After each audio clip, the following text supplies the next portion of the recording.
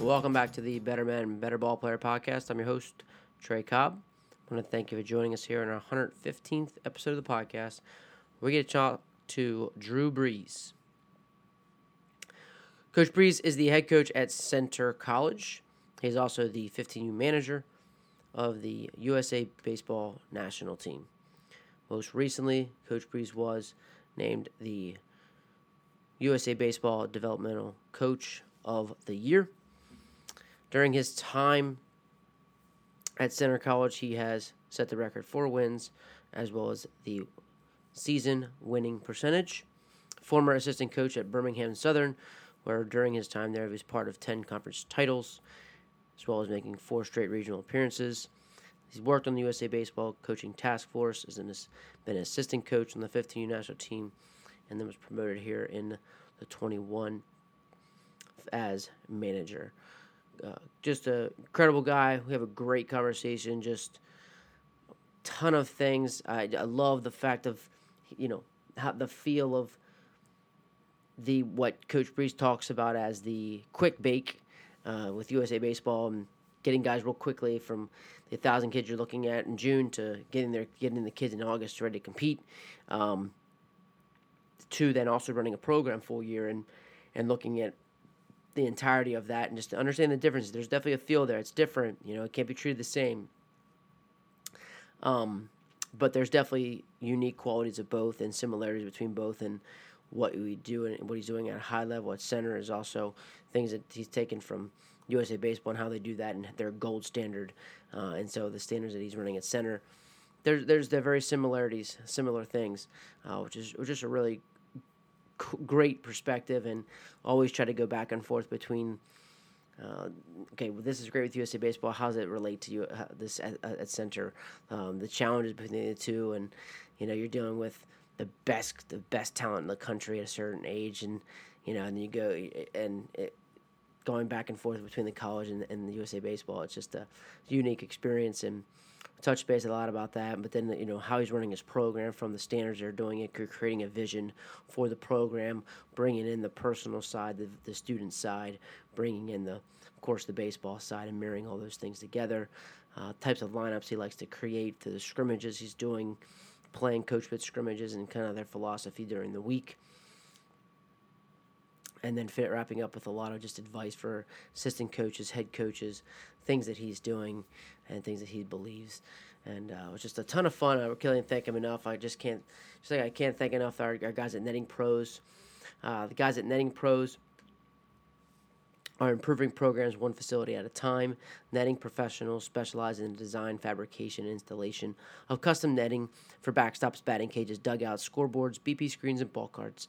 They also design and install digital wall graphic padding, windscreen, turf protectors, dugout benches, dugout cubbies, and more. Netting Pros continue to provide quality products and services to many recreation, high school, and college fields, facilities, and stadiums that are throughout the country. Contact them today at 844-620-2707 or info@nettingpros.com. Visit them online at www.nettingpros.com or check out Netting Pros on Twitter, Instagram, Facebook, and LinkedIn for all the latest products and projects. So big shout out to them. Thanks again, Coach Brees, and enjoy it. Took great notes. You can always find the notes on Podbean. And without further ado, here he is, head coach at Center College, the 2022 USA Developmental Coach of the Year, Coach Drew Brees. I think it's USA Baseball's way of getting really good people involved with their programming.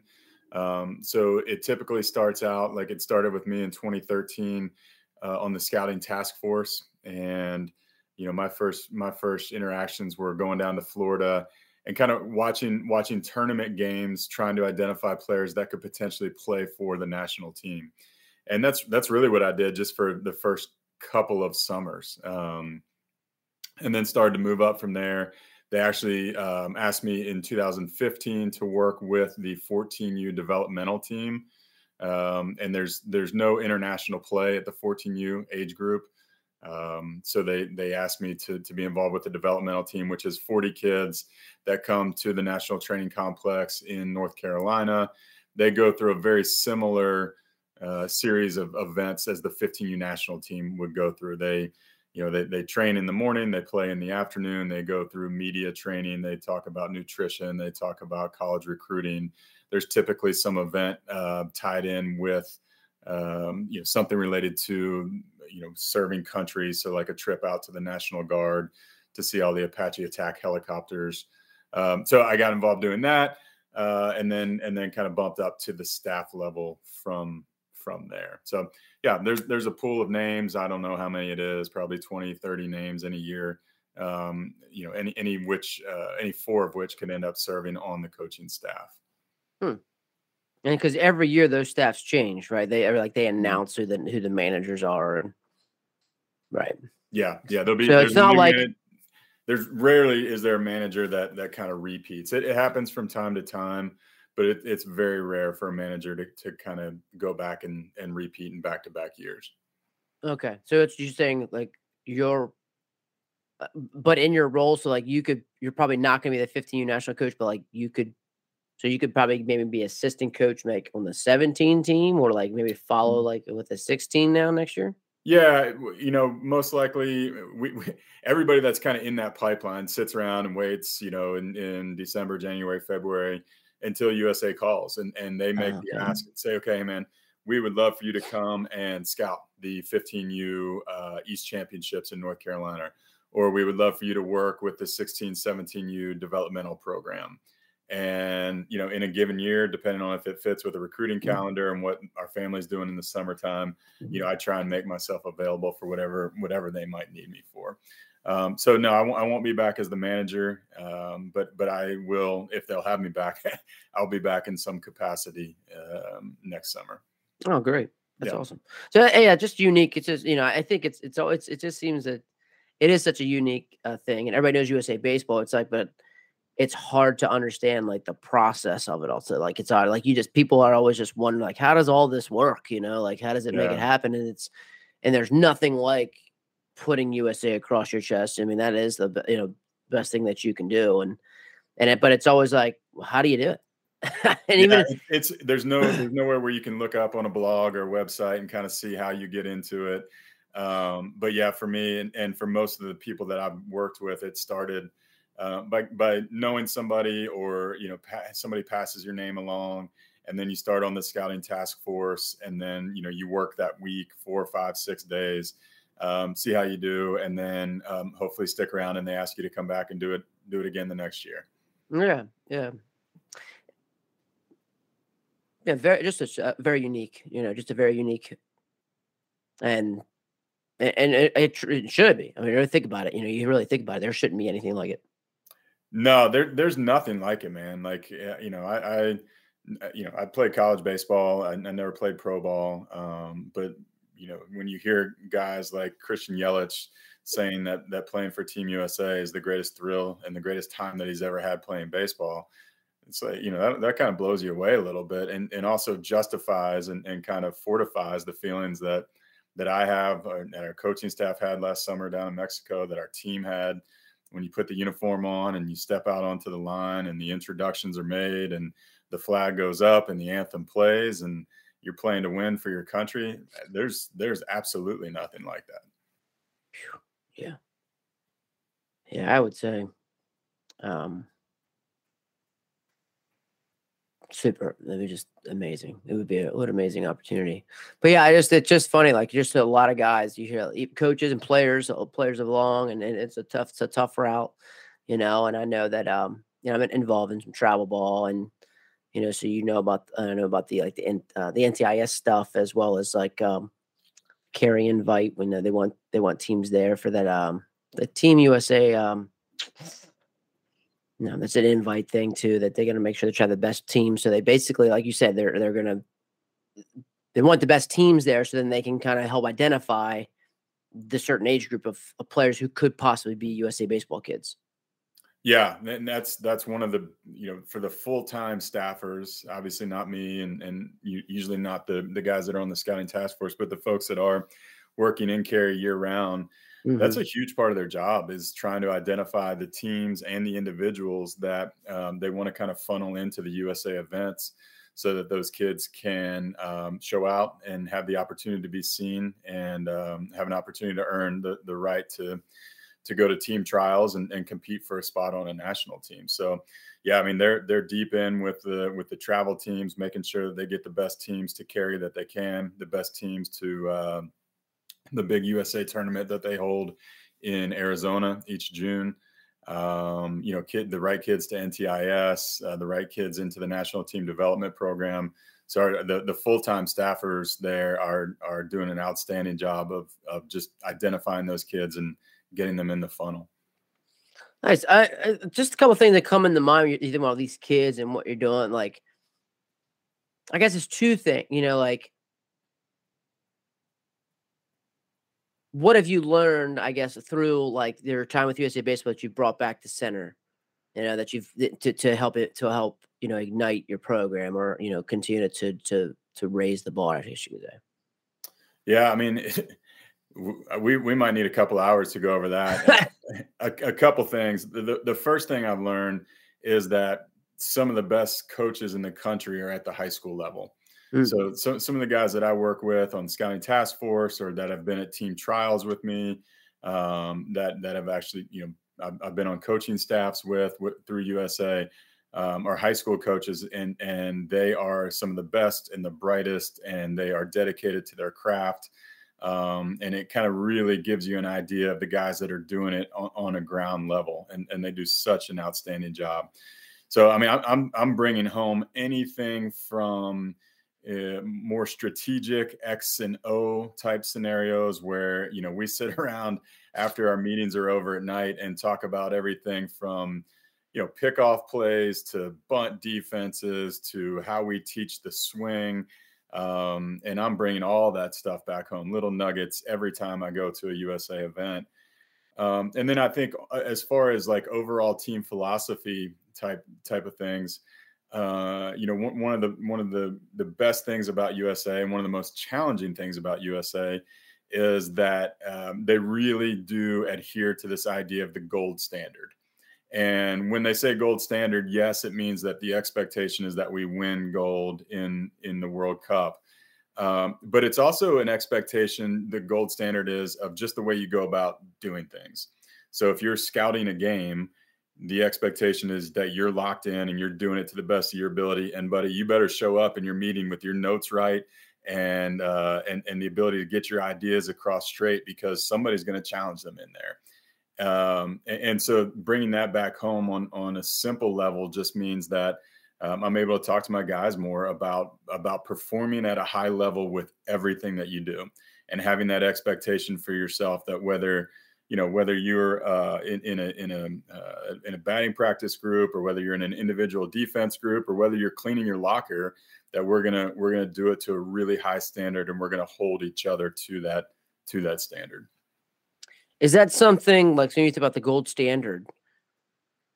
When you first get in there, is that like everybody hitting you over the head with it? Like you have like your USA full-time guys, like, here's the standard, here's what it is, like, and they kind of necessarily define it? Or is that what basically you as a veteran coach, you might see a new coach that you might not know, and that's your job to hand that over him? Or is it, like I said, the full-time guys?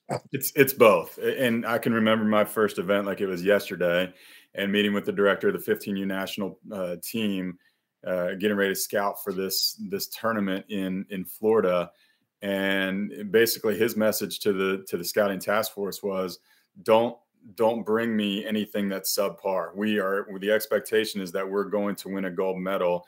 And so your job is to get out there and find the kids that are going to help us do that. And so whether you're talking about identifying talent level or identifying personal characteristics that are going to help a kid to compete at a high level on a national team level, that was the challenge. And that was in the first team meeting. It was, we are not winning silver, we are winning gold. And then from there, it does trickle down to the guys that have been around for a long time. At my first event, Butch Chaffin was there, and he was kind of leading the task force. And so Butch kind of was able to translate that message from the director to the scouting task force. and say, hey guys, here's what he means by that. These are the things that we need to make sure we're doing on a daily basis. This is what we need to go over in our meeting. This is what we need to have eyes on tomorrow. And so that kind of trickles down from the director level through the top veteran guys on the scouting task force down to the new guys.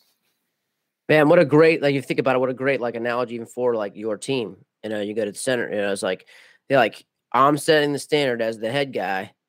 Our veteran guy should then be, here's how communicating that and possibly, let's say, quote unquote, real terms or kid terms, I guess you could say, to kind of then get to the freshmen, or you could say the newcomers. Yeah. And I think in any program, you could be talking about a corporate setting, you could be talking about football, you could be talking about baseball. That's the type of trickle down that you want to have there. But it really only comes when the message is clear and when it's something that everybody can get behind. And I'm telling you, like, from that first meeting, I was fired up. Like, I didn't want to let anybody down. I wanted to look at that team playing later on in the summer and know that I did my part in helping them to win a gold medal. And so when you set it out like that, it's easy to get on board, to create that vision. So that's, when I went in this past year as the manager, that was actually one of the first things that I wanted to do, was set the vision for the team so that our assistant coaching staff could really buy into it, and that could trickle down into the players. 100%. So, and then taking that same philosophy or process, quote unquote process, is like what you would do in the center, especially with that first meeting in the fall. Yeah, without a doubt. And for us at center, we meet every fall and we cover all of our standards and expectations for the team. That is the first meeting. It's cut and dried, and we're going through our 10 standards and expectations that we have. The seniors are at the point in that fall meeting where they've heard it for the fourth time, but they know it. They know what the expectations are, and they're able to turn around and it's really what happens on a daily basis that builds all that, right? It's the individual decisions that we make during the course of the day that either build that vision or deviate from that vision. And so, the idea of having boots on the ground with the seniors and the juniors, kind of passing those messages down, that's how we build a successful program, right? And that's no different than anybody else. 100%. I like how you said that. Like you said, like the individual decision we make every day will help build a vision or deviate from the vision. It's basically essentially what it is. Yeah, because it's not. You can have all the great meetings that you want, and you can have all the great sayings and quotes posted in your locker room that you want. But it really comes down to motivating young people to make decisions for a greater good, or for a group that's not themselves, that's going to build your success and your chemistry as a team. So, like, you've set the standard, and you talk about the day-to-day action, and then how do you hold? And if you won't mind, like, I'm just thinking that, because I know the difference. I'm just thinking the how you're balancing the difference between, like, your USA holding the standards and then as well as at center. Yeah, it's definitely there is a different feel to it. USA right. is what I call like a quick bake. It's a quick bake team. So, just to kind of let you, here's a glimpse into how the team was built. The scouting task force and the coaching staff scouted, I don't know, 800, 900, 1,000 players last summer. Kind of had an idea about some guys, but didn't really know everybody that might make it to team trials. Well, out of those thousands of players, 72 had to go to team trials. All right. And that happened. We first started scouting in June. Team trials happened in August. So 72 show up at team trials. 4 days later, we cut it to 34. 3 days later, we cut it to 20. So from June 6th, the first time I went to Arizona to watch a game, to August 18th, we built a team to go compete in an international event. So it happens really quickly. And then once you get to the 20, you have 3 days with just that team to prepare. Mm. So it is really quick bake. And so like for me, setting the vision there was like, we have to be ready to do something immediately. And the idea was we created this vision called One Mission. Everything that we did when we were prepping in Arizona, everything we did once we landed in Mexico, everything that we did preparing for the World Cup was with one mission in mind, and that was to win a gold medal. So whether we were practicing, whether we were preparing ourselves physically, whether we were sleeping, eating, traveling, whatever, it was with this idea of one mission of winning the gold medal, because it has to happen right now. In the college setting, it happens over the course of years, right? So we have more time to kind of start to develop those ideas. So you can start on smaller levels. You can get into more detail. You can set more expectations. The vision can be a little bit bigger. Obviously, for us, it crosses over into the academic realm. It crosses over into the personal realm. It touches the baseball realm as well. So that vision is a little bit bigger, and I guess it takes longer to blossom at the college level. I love that. I just think that's so real. I think that's such a great answer. Like, and about just the realization of, because it was one mission is like, it's very it's not process oriented. You know what I mean? Like, it's not. It's really focused on the goal. Like, that's the goal. Like, that's what we're doing. So it's result oriented. And basically what you're saying is then take it, but that's where we can be, because it's quick hitting. We know what we're going to do. We're coming here to do it. And then if you're not on board with that, you're going to go. But typically, I understand. Again, like you said, you have a feel for it. Like, it's pretty quick. It's an event. Like, let's just go out here and let's go out and win the thing. Mm-hmm. So I guess, holding those to that standard the standard is like, you're that good of a player, and you're going to go show out. It's the best thing about showing up at the World Cup with the best players in the world is you feel like you should win. Right. And so like setting a standard, like, yeah, guys, we should win the gold medal because we are the most talented team here. They can buy into that. There's nobody questioning themselves. There wasn't a lack of confidence in our dugout. Yeah, for sure. But I think that's what you said. That's where you go. I mean, I don't know how much time, like you said, it was pretty quick, to compete. But then, like you said, going to like see the Coast Guard and doing those kind of things where the guys can realize, like, this is what I'm also playing for. I think there's still some of that too. That's why you're able to stay focused and still give your best effort, because you're still also playing for that bigger than yourself. Yeah, and the great part is, like, so many of those kids have been exposed to the network in USA before. So there were a couple guys that had played on the 12U national team. There were kids that have played in the 14U tournaments or been a part of the 14U developmental program. So they had already had a little bit of a taste of what the gold standard was and what was going to be expected of them. And it wasn't all shiny, bright, and new.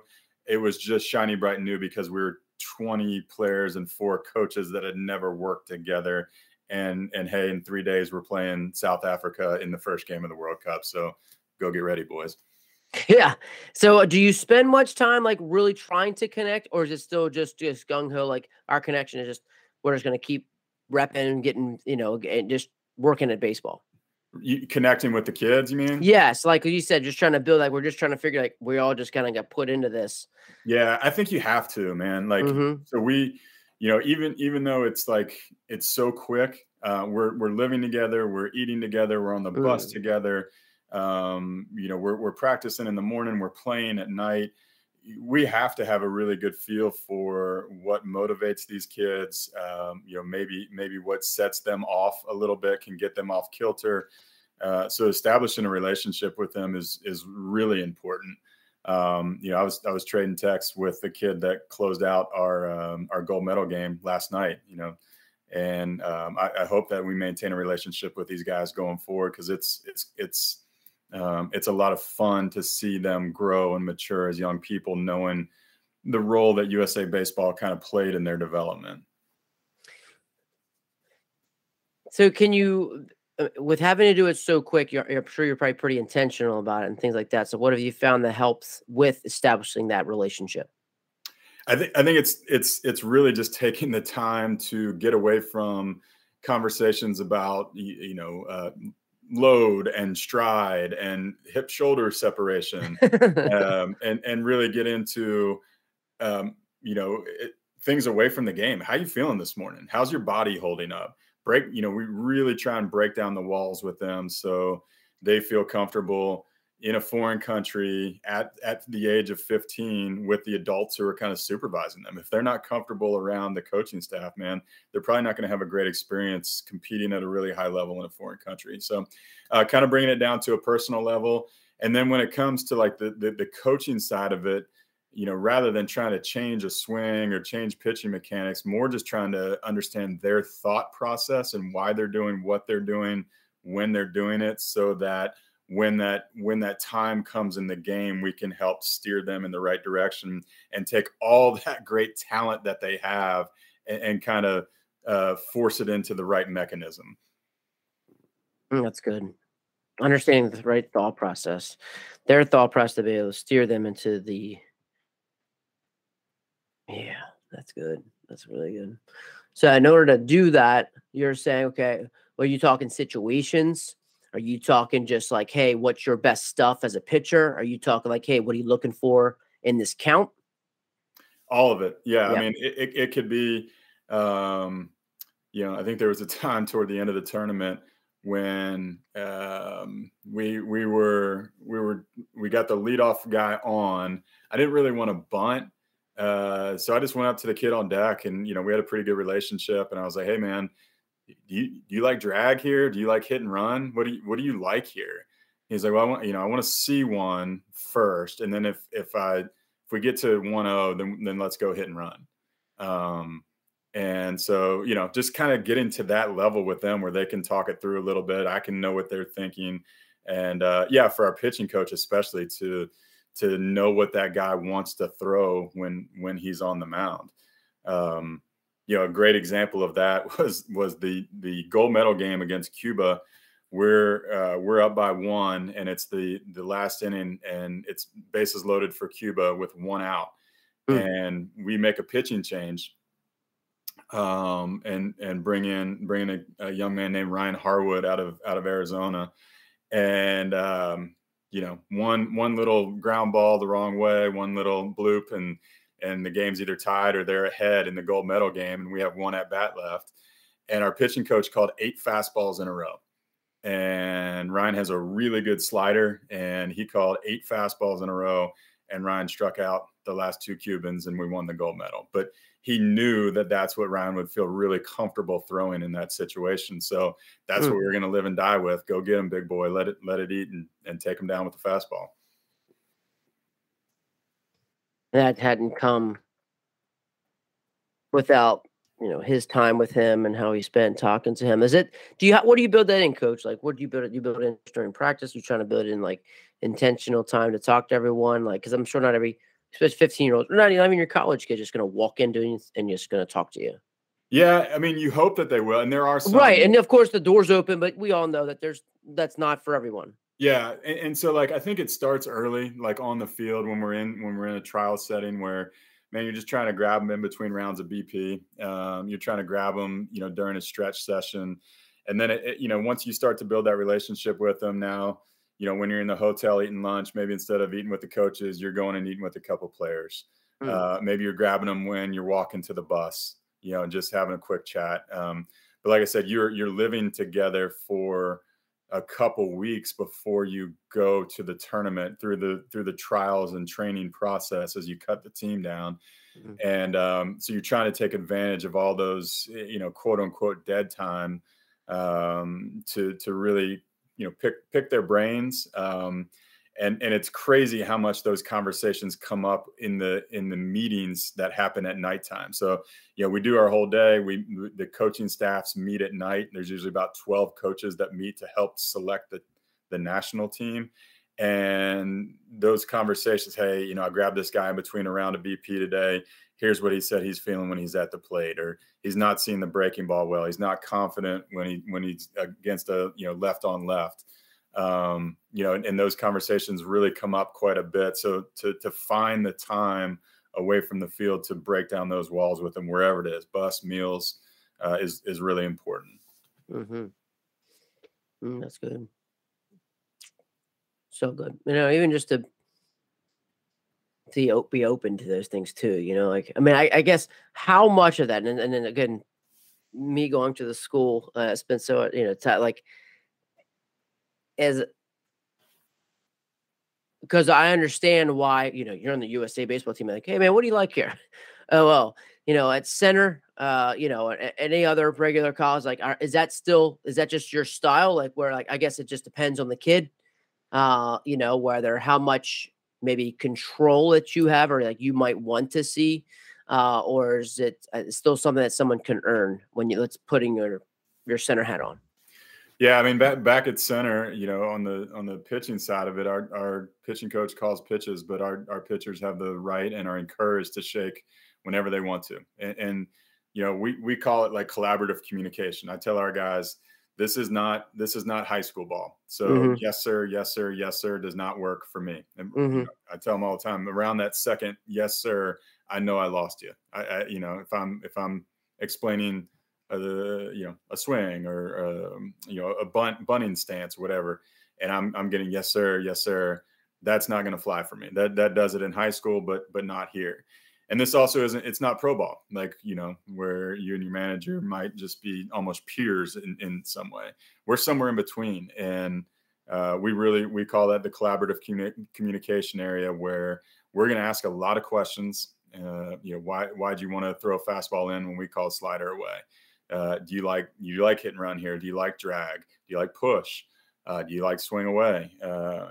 We will talk to them about all those different types of things, so that we get a feel for where they are. And I think naturally, just probably like anywhere else, you get a feel for your kids and they earn that trust and ability to go out and do things where we take the gloves off a little bit more, the older they get and the more trust that they earn.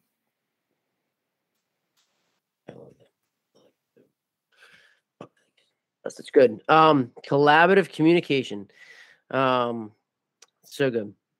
Especially even just like, because it's something that you need, both sides need to work at it too. You know what I mean? It's like you're asking those questions, but they certainly have to be involved and take ownership and be able to talk back to them.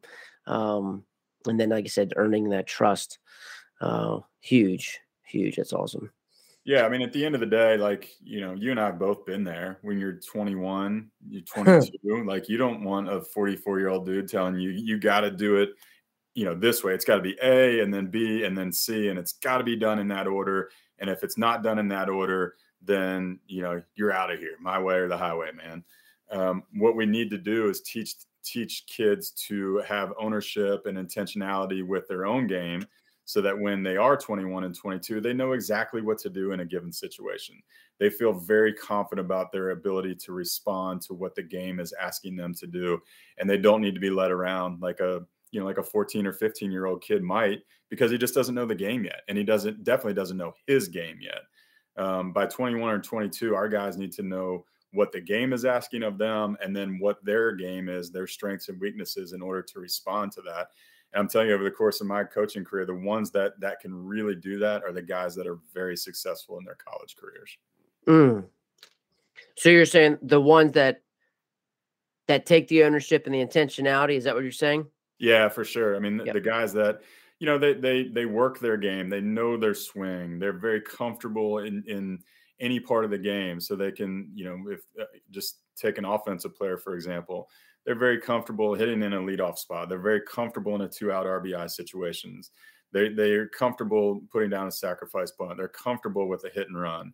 They're comfortable against lefties. They're comfortable against righties. They're comfortable against different pitch types. Because over the course of their career, they've learned and been taught how to utilize their skills, so that when they are juniors and seniors, it's just like, yeah, man, I got this. You just stay over there in the dugout and watch the lineup card. I'm fine. I don't need you anymore. That's really the goal that we have for them. Isn't it the goal? Like, I mean, I talk, about being a teacher, they're student led, the best teams are definitely player led. So absolutely, that's our goal, is to where we're not needed. It's me, my job as a dad, like trying to give them good lessons and be a good example where, like, you shouldn't need me, and I'll always be here, but hopefully they've gotten good enough lessons and create a good enough environment to where we can step back and just watch and enjoy it, you know? Yeah. My wife and I had a talk recently. So I have a son who's 19, and I have daughters who are 14 and 11.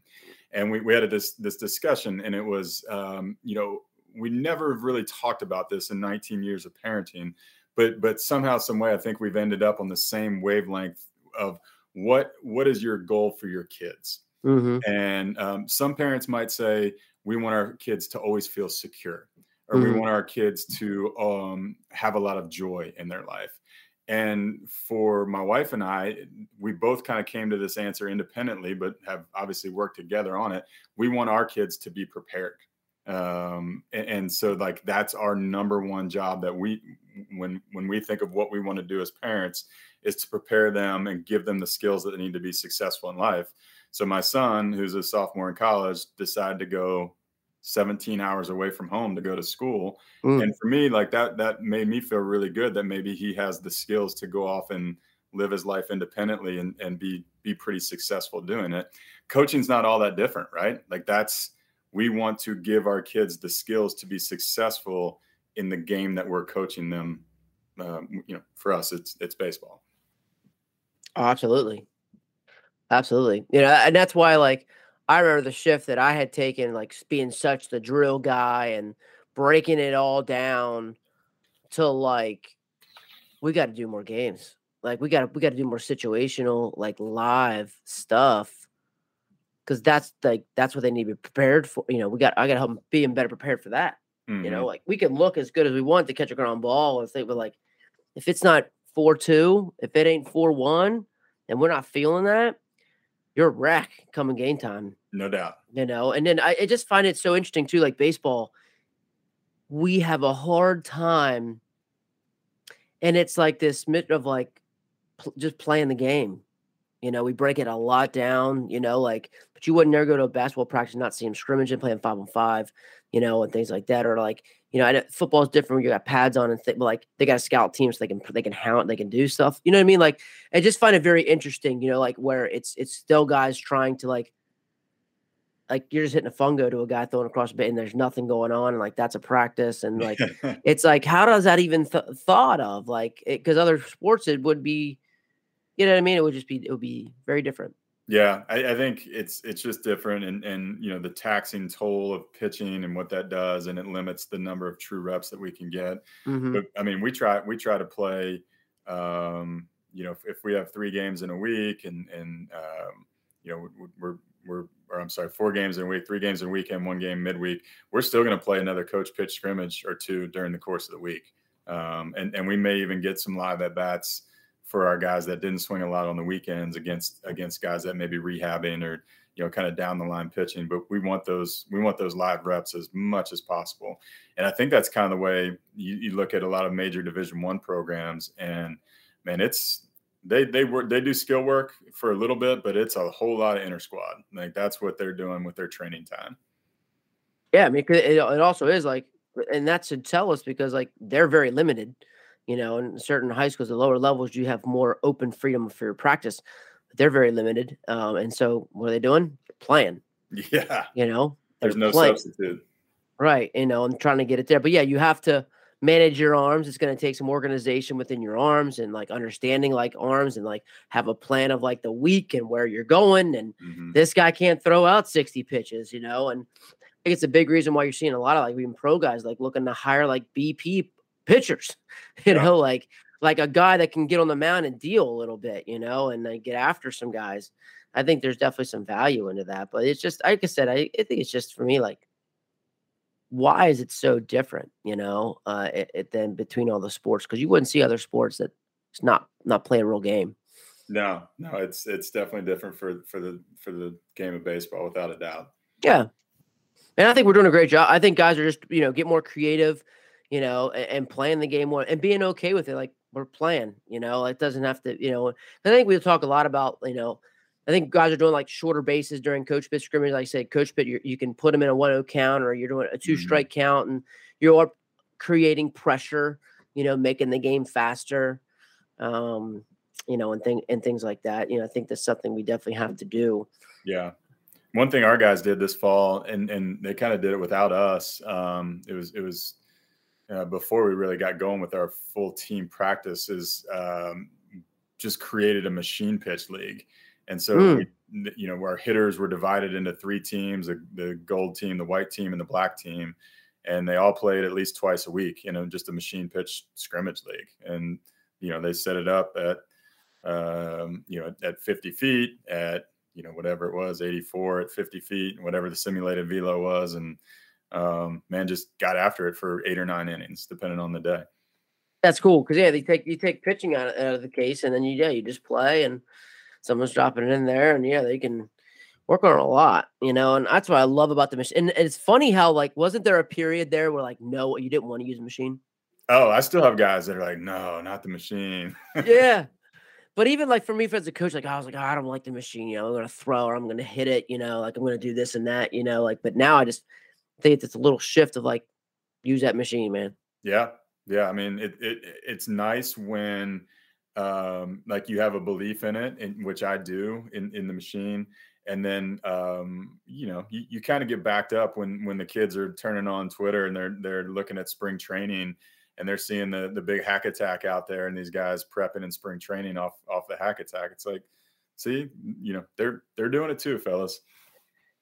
Absolutely. That's because honestly, it's funny. Like, cause I always tell guys, like, yeah, I can get on you at 35, 40 feet, but, like, there's something for the machine, like, to see it at 60 feet and see the velo from that, like, and track it. Like, there's something to that. I know I can simulate it from 40, but, like, to see the curveball and get it and drop it in there and what it is, and it just, there's something for me about the tracking of it as well.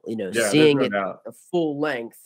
Like, there's definitely something to that, especially when you look at, people talk about decision making and timing and what that comes from. Like, you're messing up timing by looking at 40 feet from a pitcher, and then, or letting them be able to see it from 60 feet. Yeah. That spin and the ability to hold plane, from 60 feet is really important to see. Tracking, from 45 feet of BP, even if I'm throwing firm, it's just not the same spin rate.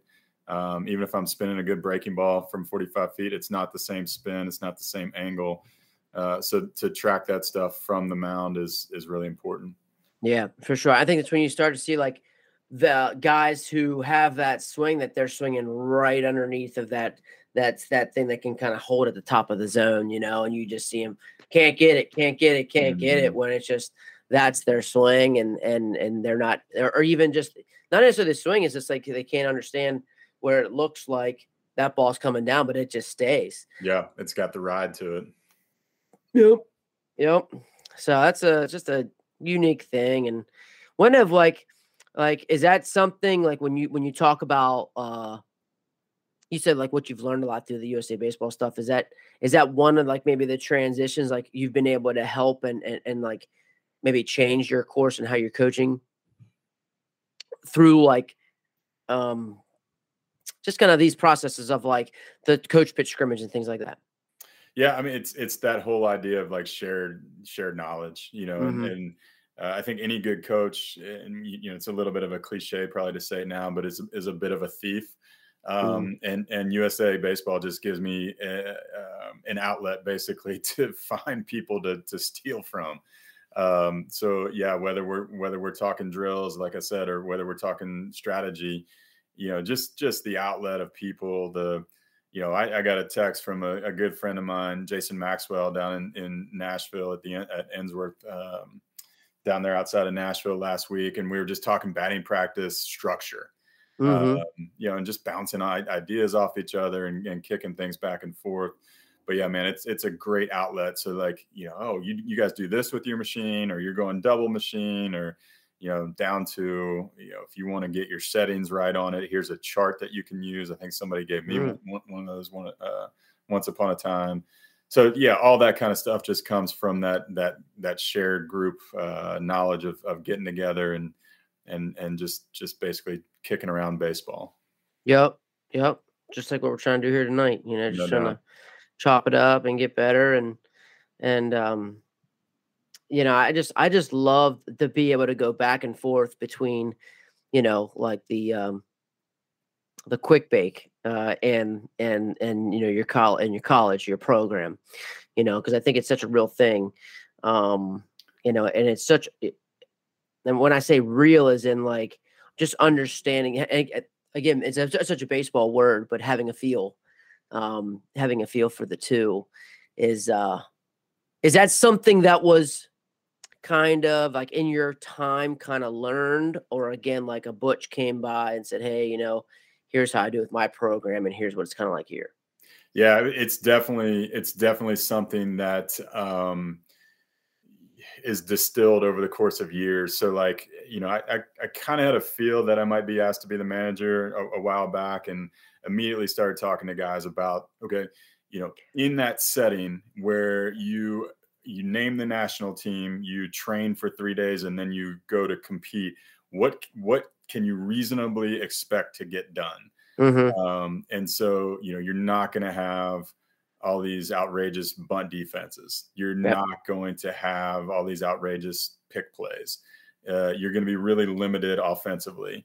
And then you just try and keep learning and make it as easy as you can for the kids. So like, we are at trials last year. We're getting ready to go to Mexico. We had decided on a series of signs offensively to use. And we were talking to the 12U coaches who had been in Taiwan the previous month. And they're like, hey, man, we just went to wristband signs for the kids offensively. It took all the pressure off of them to learn a new set of signs. They said it was just much easier for them mentally. And I was like, let's go. Let's do it. We're ordering wristbands today, which is something I've never done at center, in 18 years of coaching. I've never done offensive wristbands. But as soon as I heard that, I was like, yep, we got to do that. And then, I would text, call, email our coaches who I need to mention, our pitching coach, Rob Shabansky, and our assistant coaches, Jeff Sherman and Steve Butler, and just say, hey, man, here's what I'm thinking as far as 3 basic bunt defenses. Here's what I'm thinking as far as a basic, verbiage for cuts and relays. Here's what I'm thinking as a basic fly ball communication verbiage. And so you are able to install that kind of stuff in 2 to 3 days. And get it rolling a little bit, but anything beyond that it's too much. It's too much. Yeah. So we just kept it really, really simple for the kids. Yep. And I think, because there's a knock with like travel baseball, and you're going to these different places, and it's like, and it's like, when would you really have a time to do that? You know what I mean? Like, when would you really, there are certain, if you're going to stay local and you can practice and you can do those things, but like, guys that are on the circuit, doing different things. And it's like, there is a reality of like how much you can actually put in, based off of your travel schedules and, the kind of the schedule that you're going to play and the different types of teams that are out there, and it's like, we can't just bucket all the travel and all in one bucket, because not all is different. It's just very different. Yeah, there's no doubt. Like they're very limited in the summer times with their travel teams and what they're doing strategically. It's basically, we know this, it's a show and go, and it is a showcase mentality, where you're trying to show your best skills, even in a team environment. And I get that, and there's a reason for it, and I'm not gonna knock it. But I will say this, man, I was so really proud of our guys with their aptitude and ability to soak that stuff in. So just all right, we're going to classroom tandem relays for 10 minutes. And when we get out to the field in an hour, we're going to drill it. And these players are so talented, first of all, but they're smart baseball players, man. They're 15 and they were really smart. So they took to that stuff really, really well. So whether it was bunt defense or a tandem relay, like it was, they made it really easy on us with the way they went about it. Yeah. This is about being a player. You know what I mean? Like, I know we all have our guys, but like, for me, that's a guy. Like, it's some guys that are just freaks of nature, athletes, and you're going to take that guy, but that's very few and far between. But like, I think so it makes a really good player, to be able to talk baseball as well as understand it, and then be an athlete, amazing player that you are. It is like that guy, those middle infielders that they just get spacing in that tandem relay, right? They they hear it in the classroom one time and they're able to translate it out on the field. Or the catcher who's trying to set up that relay and he's screaming out, to these guys who are trying to run some type of communication with them.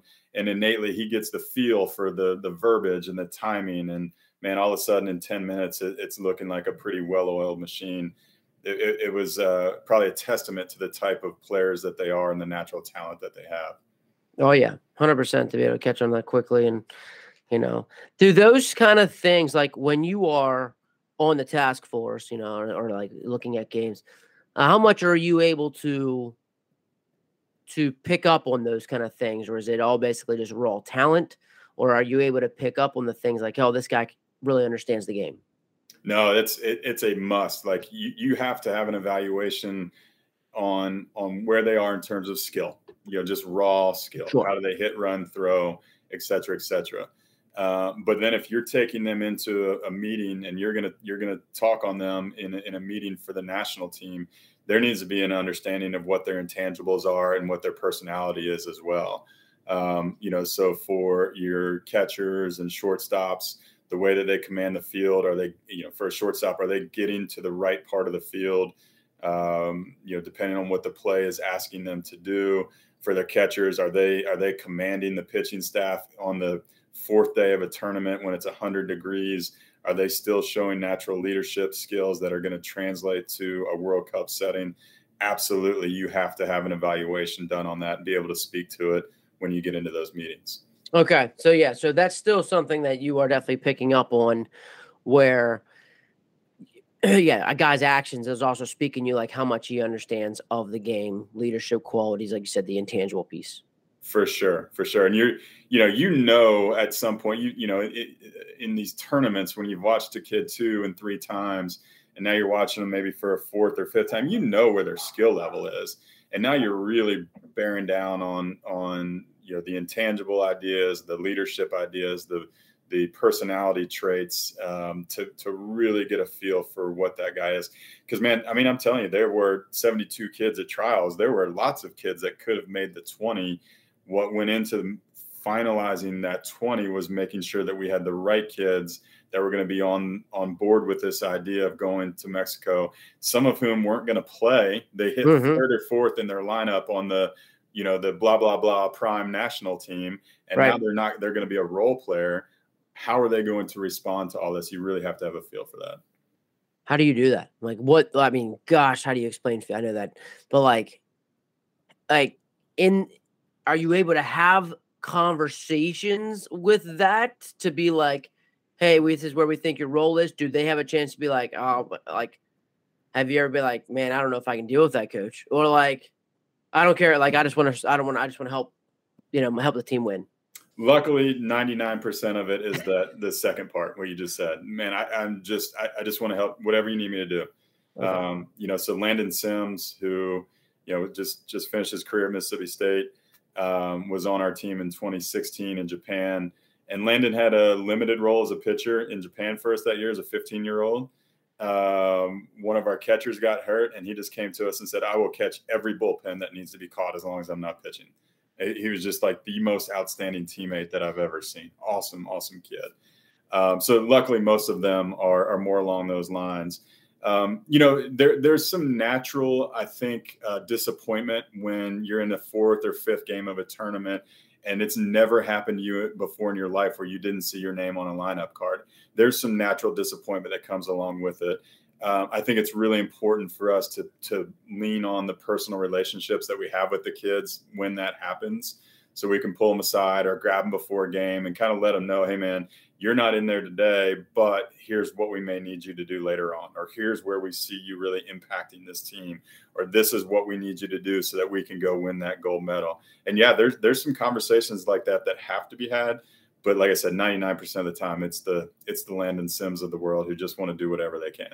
That's great. I wouldn't expect anything. It's not that I would, but but the point was like, you have those conversations before that essentially you kind of foresee like, here's what your role is going to be. It's not like, oh, you're part of USA Baseball. You essentially have, quote unquote, their role kind of mapped out.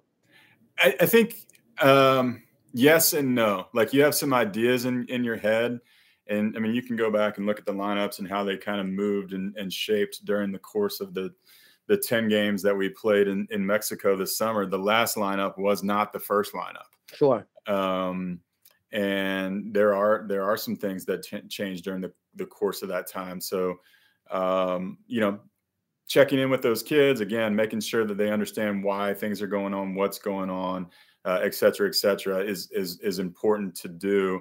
But yeah, I mean, you walk in and you have some expectations that kids like Ethan Holiday are going to play a really good shortstop for you. Brady Ebel is going to be a lockdown third baseman for you. We had a kid, Alex Harrington, out of California, who's a really highly rated player in his class. He's a shortstop, committed to Stanford. He didn't play shortstop, man. He went and played left field for us, and then he came in and played second base for us. But he was just like, whatever I need to do. Like, I just want to win. I just want to win a gold medal. So kids like that are absolutely awesome. Absolutely, they are.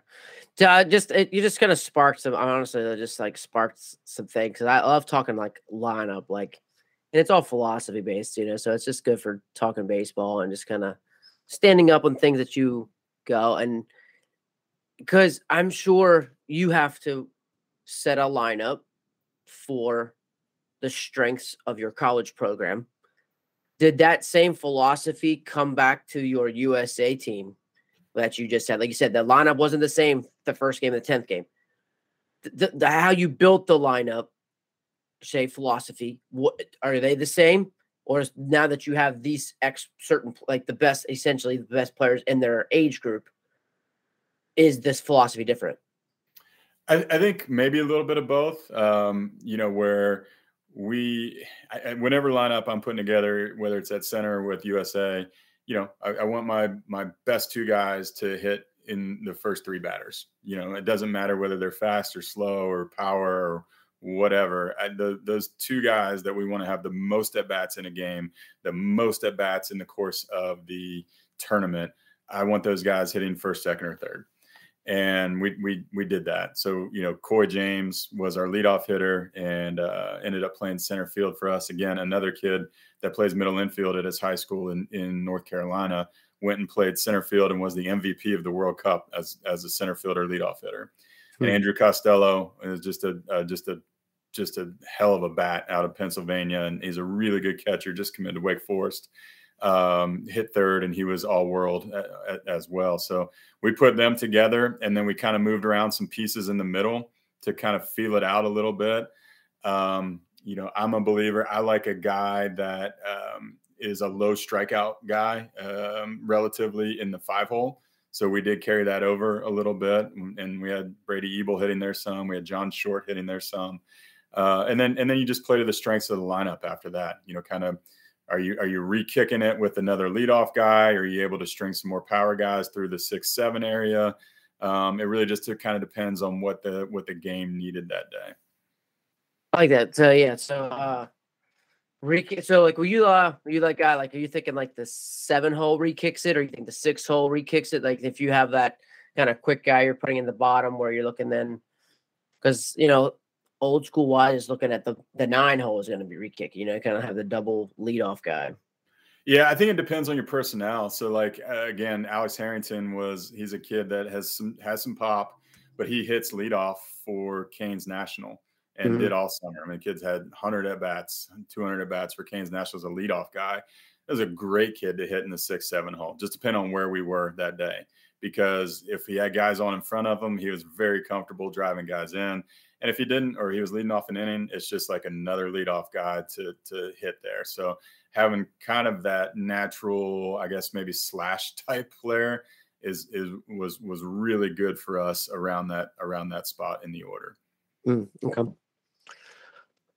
Like, yeah, being able to just like, I'm huge too. I'm a huge guy. I'll just like, who do I want? It's always a question of like, who do we want to get that fourth at bat? Like, who do we want to get that extra at bat here? You know what I mean? Like, it just seems like that's always a, because there's definitely certain things that like no matter center, you're at USA Baseball, like there's just like tell things in baseball, like why you've been successful. Yeah, and there, there's a ton of philosophies out there. Right. That's great. Like talking to Jeff Sherman about it, who's a huge hitting guru.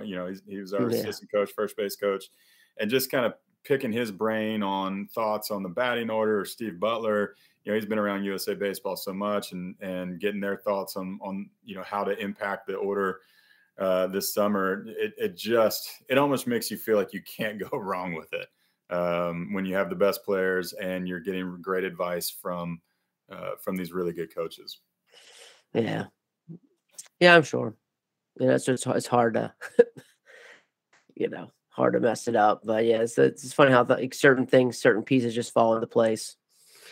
Yeah, I even like you said at the 5-hole. Like even just that's a good, solid, good approach. To the 5-hole. Someone would say, again, that's all philosophy of where that one might be, but it's a good one. Yeah, that's just me. I trust that there's going to be guys on base in front of that guy. I don't want a 22, 24, 26% strikeout guy in the 5-hole. I want like a 12% strikeout guy there that can drive the ball a little bit. Mm-hmm. Yeah, it's good. That's good. That's fun. So yeah, Sherman, Sherman's a dude, man. He just I love his blending stuff that he does hitting wise. He like blends with the Met ball, he blends with the water bag, blends with the certain things that he's working on, like does some great stuff hitting wise. He really does. And he's a fun one to talk to because of his passion. Like he's so passionate about hitting that you can basically just give him a prompt like, hey man, talk to me about scissoring, and he would go for 45 minutes and you just sit back and listen. Mm-hmm. Yep. You got to bring out the mad scientist, I'm sure, Willie Marshall. Oh, yeah. He does that. Yeah. If he talks about scissoring, I'm sure. That's fun. That's good stuff. That's good. So you strike me as definitely as more of a positional, offensive guy. Not so much than a pitching guy. Just wondering, as the kind of your managerial, roles and things like that is like how much, because you're dealing with the best, also, let alone the best players in the country, you get to deal with like Jeff Sherman and, just incredible coaches. How much are you like, even just talking to the pitching coach here and just kind of letting him do his thing? Like you said, just letting him call the pitches, or like, like the pitching move that you had to make there, is that just based off of each other? And of course it always falls on the head guy, but like how much, those pitching decisions and what you're doing, are you involved with, or are you just, or can hand them basically off? Yeah. So Rob Shabansky was our pitching coach, and Rob has been involved, I think, with 7 national teams. Wow. He's the head coach at Gateway Community College out in Phoenix. And I've known Chubbs, as he's affectionately known, for a really long time. So he was the pitching coach when I was an assistant coach with the team in Japan in 2016. We've kept up ever since then. And when they asked me to be the manager, that was my first phone call, was to him. Like I wanted him. I almost felt like I wasn't going to be able to do it without him. So he had 100% latitude pitch call wise. He called, I think, every pitch in the tournament. I think I maybe asked him 4 or 5, 6 times, like, hey man, what do you have here? Pitch wise. And that was more like defensive positioning, that kind of stuff. But he did it all. Like, I can't take one iota of credit for that pitching staff. He did 100% of it. And I was so comfortable with having him do that. Mm-hmm. When it came to changes and who to get up in the bullpen, who's first out today, how are we going to play matchups, that was definitely like a 2-headed monster. Him and I just working together to figure out how we wanted to attack the day. And then, when it was time to make a change, to put our heads together, say, yeah, it's time to go get him and bring in this other guy. And again, the other two-headed monster is like, do you try to find, and do you try to, because you've done this now for a while with USA Baseball, do you try and find the right people for center where you can still do that, kind of run the same philosophy, or do you feel like you need, it's just different with the center? It's a lot the same. So, I should mention my two assistants as well. Taylor Valentine is our offensive assistant, runs our infield and does a lot with our base running. And then Ryan Gaines is our pitching coach. And Ryan's been with me now for 6 years, I think. But Ryan was an All-American pitcher at Birmingham Southern. And I recruited him out of high school. I've known him since he was 17 years old. And when I had to go hire a new pitching coach at center in 2017, I knew that he was trying to get into the business. And so that was my first and only phone call to hire a pitching coach, was directly to him. It was his first and only job that he's held out of college. But he knew the philosophy of what we do and the expectations that we have for our pitchers. He knows the type of players that we're trying to recruit for that. So he calls pitches for us. He does most of the recruiting on the pitching side of it. And yeah, it's kind of like that same two-headed monster we have here at center. So it was easy to work with Shabansky in that way, because that's the way Gaines and I work, during the other months of the year here at center. Yeah, I mean, it's just pretty really fortunate, where you're able to not have to make so many different adjustments, and it's still very, but like just still have the same kind of philosophies and kind of do business the way you're comfortable doing. Yeah. And what I do, and maybe this is for me more than them, is I feed them information. So, I'm tracking it. I'm keeping my chart. For USA, we've watched all the games that are on YouTube, or we've watched them live.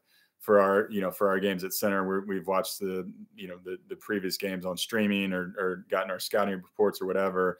And so I'm feeding them information. Just, hey, first pitch aggressive right here. Hey, he's a breaking ball out. Will chase, can elevate. And I'm just putting little bugs in their ear to help them, during the course of an at bat. And like I said, maybe that's more for me, just to make me feel like I'm doing something and they don't really need it. But that's kind of the way we work it. Cool. Yeah, it's just great to be able to see. Like, I think knowing how different they are, but then there's some similarities, and again, just having the feel between the two, and then being able to change hats and understand, well, here's what's going to happen here. Because like for me, like especially like prime example is like when you go to the ABCA. When we're getting ready to go to the ABCA here, in a couple weeks. But it's like especially as a high school coach, or even a coach that's not a Power 5 that doesn't have the budget, how do we change those things and take the same kind of philosophy or what they're trying to do and get the same thing out of it, but like at our level? Mm-hmm. And it seems like you've really done a good job of that, and just, have a good feel for those kind of things, been able to like, here's USA Baseball, and like, here's what we're trying to do at center, and trying to marry those two. And, it's really cool to see. Yeah. I think, I'm sure young coaches who stay in it for a while have somebody that impacts their life and kind of affords them that opportunity to sink their teeth into something and kind of take control on it. And that's really what I want to do for my assistants, is give them that opportunity to learn what they're doing, control part of the game, understand why the game moves in this direction at that time. Because that's what was done for me when I was a young coach. Coach Jan Weisberg at Birmingham Southern, had me coaching third base, had me working with the hitters, had me taking over the outfielding, taking over the catching, doing tons of the recruiting when I was a pretty young coach and didn't always know exactly what I was doing. But I think it's important to bring the whole staff in and make it a kind of a full force, by having those expectations and allowing guys to fail while they're doing that. I can remember a time last year we called fastball in on a guy, and I was like, what do you have right here? He goes, fastball in. I was like, don't throw fastball in. And by that point, it was out of the pitcher's hand, and then it was over the left field wall. It was a learning curve, and those are the mistakes that are going to happen. And I made mistakes too, coaching third base and working with hitters. So we want to afford those opportunities to our young coaches. For sure. What other, like, I think along those terms, along that kind of like advice, you kind of give it advice to like head coaches there. Is there any other kind of advice that you would give to, coaches beyond allowing your assistants to be assistants? Yeah. For assistant coaches, my best advice is to show up and get to work. Like, those two things are irreplaceable. And if you show up every day on time, early, and you are working your tail off at whatever your job is that day, maybe edging the infield, it may be recruiting, it may be fundraising, who knows? But if you're working your tail off at it and you continue to do that every day, then you have a good future in this profession. And I think the other thing for assistant coaches is realizing the power that you have as a conduit between the head coach and the players. So like we talked about setting the vision before, I really think that assistant coaches are the ones that the players look to see, are we carrying that out? How is that done on a day-to-day basis? Are these guys doing what the program expects of them, so that it shows, and we're going to do it too. But they really help to sell that vision and reflect what the team standards are going to be. And then for the head coach, if I were advising head coaches, man, I would just say my best success, and maybe it's because it's fresh in my mind, has come from setting really clear vision for what our team is going to do, and kind of selling that for the players. This is what's going to happen, and this is how we're going to make that happen. And if we can talk that every day and believe that every day and work at it every day, then you're moving towards that goal. But making that vision very clear for what you want to do with the team and what the standards are to reach it. Going back to that vision there, like thinking about that, like, does that change for you every year? It has to. Yeah. I mean, so like my first year here, Center had won, I think, 7 games the two years before I got here. So we needed something really simple. And, just this idea of being competitive was the first thing that we had to really hone in on. And, we had guys that were more interested in the frat than the baseball team. Something bad happened in the course of practice or a game, they didn't know how to respond to it. They didn't really have a great understanding in how to compete. And so, man, that's a really base level thing in our game is, there's 150 pitches, 300 pitches in a game. How can you compete for every one of those? And so that was kind of the first thing. And then, we've kind of gone through several sets of that to like, all right, now we're able to do that. Now the next thing is we're going to raise the bar. Raise the bar from where our standards and expectations were, raise the bar from winning a school record number of games. Now, what's the next thing? We're going to continue to raise that bar to kind of where we are to where we are right now. So, yeah, it has to change every year. Right. Now, I loved how you said you did with your team. You called it the one mission. Do you give your vision a name each year too? Or is that just something that you did with the USA team? So it's something that I did with the USA team. And I think if you look back at most USA teams, most of them have something informal like that with the team. So for our team in 2016, it was the idea of uncommon. Just, we are uncommon guys. You guys are uncommon players. We have an uncommon goal in what we want to do, going to Japan to win, et cetera, et cetera. So the theme was uncommon. We haven't done it every year with our team at Center, but it is something that I think I'm going to start doing more and more, just because it solidifies whatever that idea is for the team. What do we want to do this year? And so it's something that we'll start to incorporate more and more. Cool. Yeah. And I guess I'll follow up with that. Like what you were just saying there was when you talk about like what the team is going to do. Is that something you have as a team meeting, or is that something you discuss as staff, or is that something like I'm setting the course here? Yeah.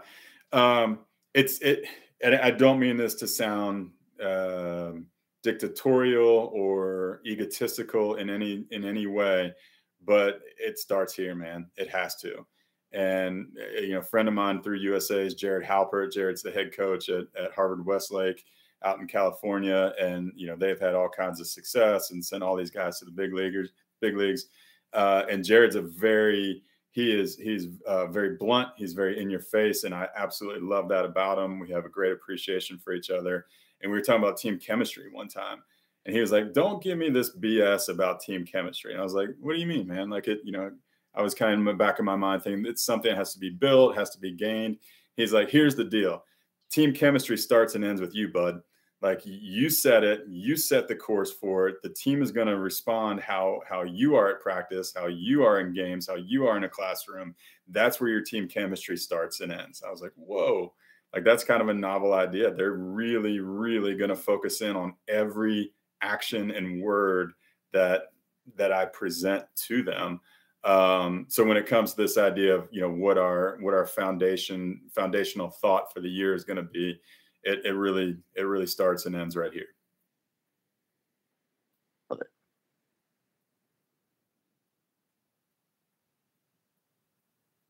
Almost like extreme ownership. Extreme ownership is just a matter of everything starts and ends with me, taking responsibility for all of those things. Like you said, it's essentially like what your buddy was saying. That's kind of like how I kind of took it. The ownership of chemistry was through me. I know Butch Davis, because Butch Davis talks a lot about it's not a leadership problem, it's a team chemistry problem. Yeah, he talks a lot about that. Yeah, no, and I'm a big believer in it. So yeah, I mean, my job then is to understand what that vision is, and then really set the course for how to create buy-in for that. Like we have to set the hook, and the guys have to want to make the choices on the daily that are going to support that team idea, whatever it might be. One mission, show up and work, uncommon. They have to make the choices that are going to support that. Kind of like we were talking about earlier. The T-shirt that says, one mission doesn't do anything. Mm-hmm. It's the actions that support that idea that are really important. So my job is to take that idea, sell that to them, and get them to make the decisions on the daily basis that are going to support the idea. Mm-hmm. It's above the line. Yeah. Above the line, below the line. No doubt. Yeah. And setting those things. What is it? What do those things look like? That's the next step of it. For sure.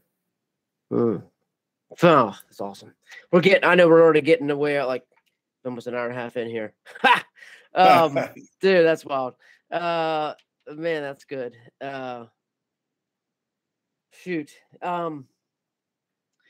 don't know. I want to respect your time. So Coach, it's kind of wrapping things up. Like if there's one thing, like let's say we haven't got into that you'd really like to like talk about or give advice about, or maybe something that, we would just as we're coming here, I'm going to kind of put this on you as thinking, what would you like in this situation? I like it, man. I like you putting it in my shoes.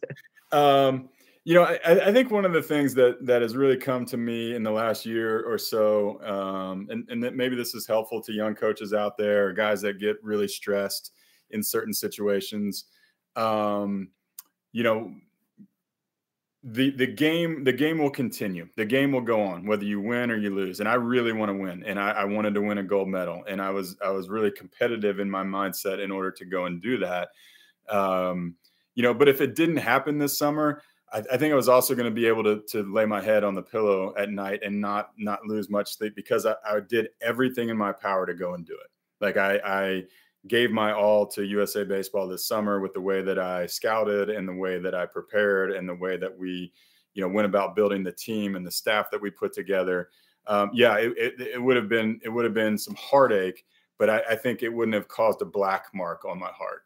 And I think as coaches, a lot of times we get so caught up in the winning and the losing that we allow it to affect our personality and probably to affect the impact that we're having with the young people that are around us. So, just in the last year or so, I've become more resolute in my kind of desire and standard of making sure that I'm continuing to have that impact and not living and dying with the win and the loss record as much as I am, making sure that the relationships are solid and that we're doing the things that we got into this profession to do.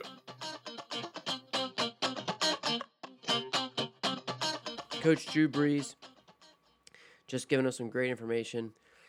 Loving it. Glad to just love the whole conversation. Flowed well. A lot of good things. Just loving just way the communication was. Even just communicate throughout the whole set. He talked about setting a clear vision twice. One thing that came above from just the gold standard and knowing the vision created by the directors, then handed down to the veteran coaches, how they're then giving it to the newer guys and newer coaches. And essentially, like, then it's his advice at the end about head coaches setting the clear vision, what they're going to do. I mean, after we got done talking, and you're just thinking about how it starts and ends with him, and being able to talk about the vision, how the vision changes.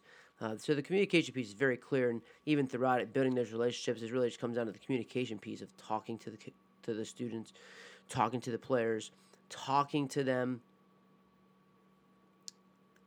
about more than just baseball. How's your body doing? I love that. How's your body holding up right now? And getting outside of those things and building that relationship, again, coming from great communication, I think it's definitely a telltale sign of a great coach, and how people are and how they're just able to get the most out of players. Loved to just talk lineup, and just a really unique thing about we're on the same page about just playing more, scrimmaging more, understand that, if guys have time to practice, they're going to scrimmage, they're going to play, put people in game situations, preparing them. We want our guys to be prepared, so we need to prepare them for the game, for what they're going to be held accountable for. Just overall great conversation, and Coach Brees, I just can't thank you enough. Can't thank you guys for hanging out with us here again on episode 115. But it's a lot of fun. It's just a lot of fun, and like me and Coach Brees, we sat on the call and just continue to talk baseball, and I can't wait to the next conversation we have, and looking forward to our next conversation and continue to help grow the game and just help us get better. So until then, keep getting better.